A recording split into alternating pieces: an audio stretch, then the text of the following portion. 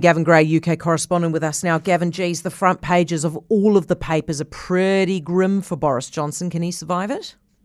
Well, I don't think he's going to resign. So the question is, are there going to be more resignations on the way? And I think the big thing for his own party is he still an election winner, a vote winner? Now, if the answer to that begins to be no, I don't think he is. He'll be out very quickly. They will find a way of getting him out, even if that means changing the rules on votes on leadership. You'll remember he managed to win the vote on his leadership, but it was a significant backlash against him.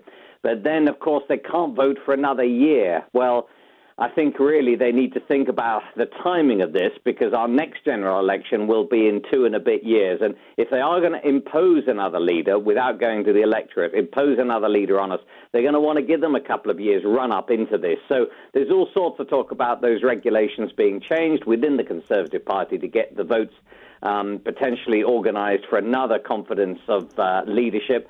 But today the Prime Minister has bigger fish to fry than worry about that, because he really will come under massive pressure later as he faces members of Parliament at Prime Minister's questions. It's normally sparky. Expect this one to be extremely hot. Has he yet replaced Javid and Sunak?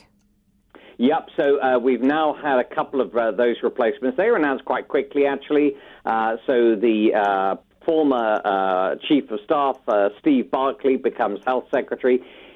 Some may already know what he looks like, who he is, because he's been in and out the cabinet before. And also Nadeem Zahawi as the new Chancellor. Now, he was, before that, he was Education, and seemed to be doing and have done a pretty good job. So I think he's got two staunch allies in there, but as I said, in politics, allies are allies 1 minute and then perhaps they change. But this is all now about trying to shore up his support. And other ministers have been asked their opinion. They say they are 100% behind the Prime Minister. But again, one always takes these with a pinch of salt. If Boris Johnson becomes an election loser in the eyes of the party, he'll be out. And at the moment, he's bleeding very, very heavily. And one gets the feeling it's a matter of weeks and months and not seeing it through. Yeah, fair enough. Now, explain to me how people are using underwater drones to smuggle drugs. Incredible. First time this has ever been found, actually, that this has been happening. So this is getting drugs from North Africa into southern Spain. And it really, therefore, across into the rest of Europe via the Strait of Gibraltar. So unmanned submersibles, apparently capable of carrying some 200 kilograms of cargo each, have been seized, 3 of them in total.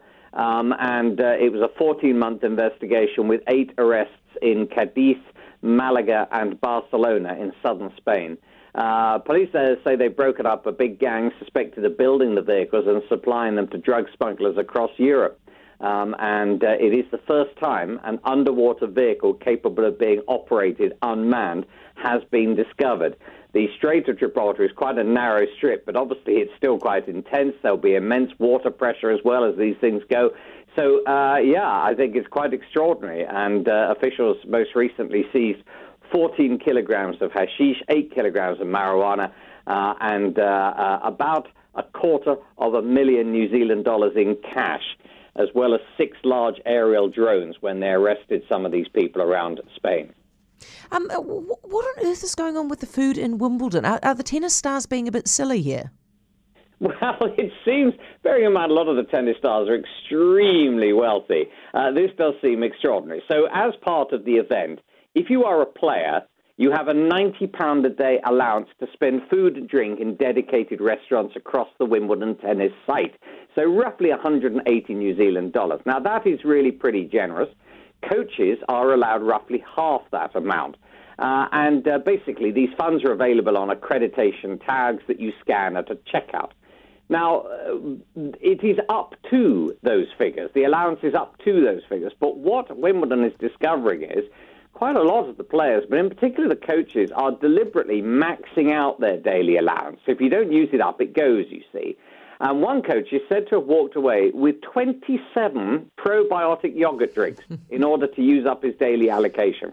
And that's led to the All England Club emailing all players about the issue, saying, look, you're very welcome to this, but what it means is if everyone maxes out their allowance using, going to buy just lots of probiotic yogurt drinks, we won't have enough because we don't know what that order is going to be. So they're saying, look, can you just be, what they're saying, judicious about your daily food allowance? God only knows what they're doing with 27 of them, probably on selling them or something, or just glugging them back. Gavin, thank you. Appreciate it. Gavin Gray, UK correspondent.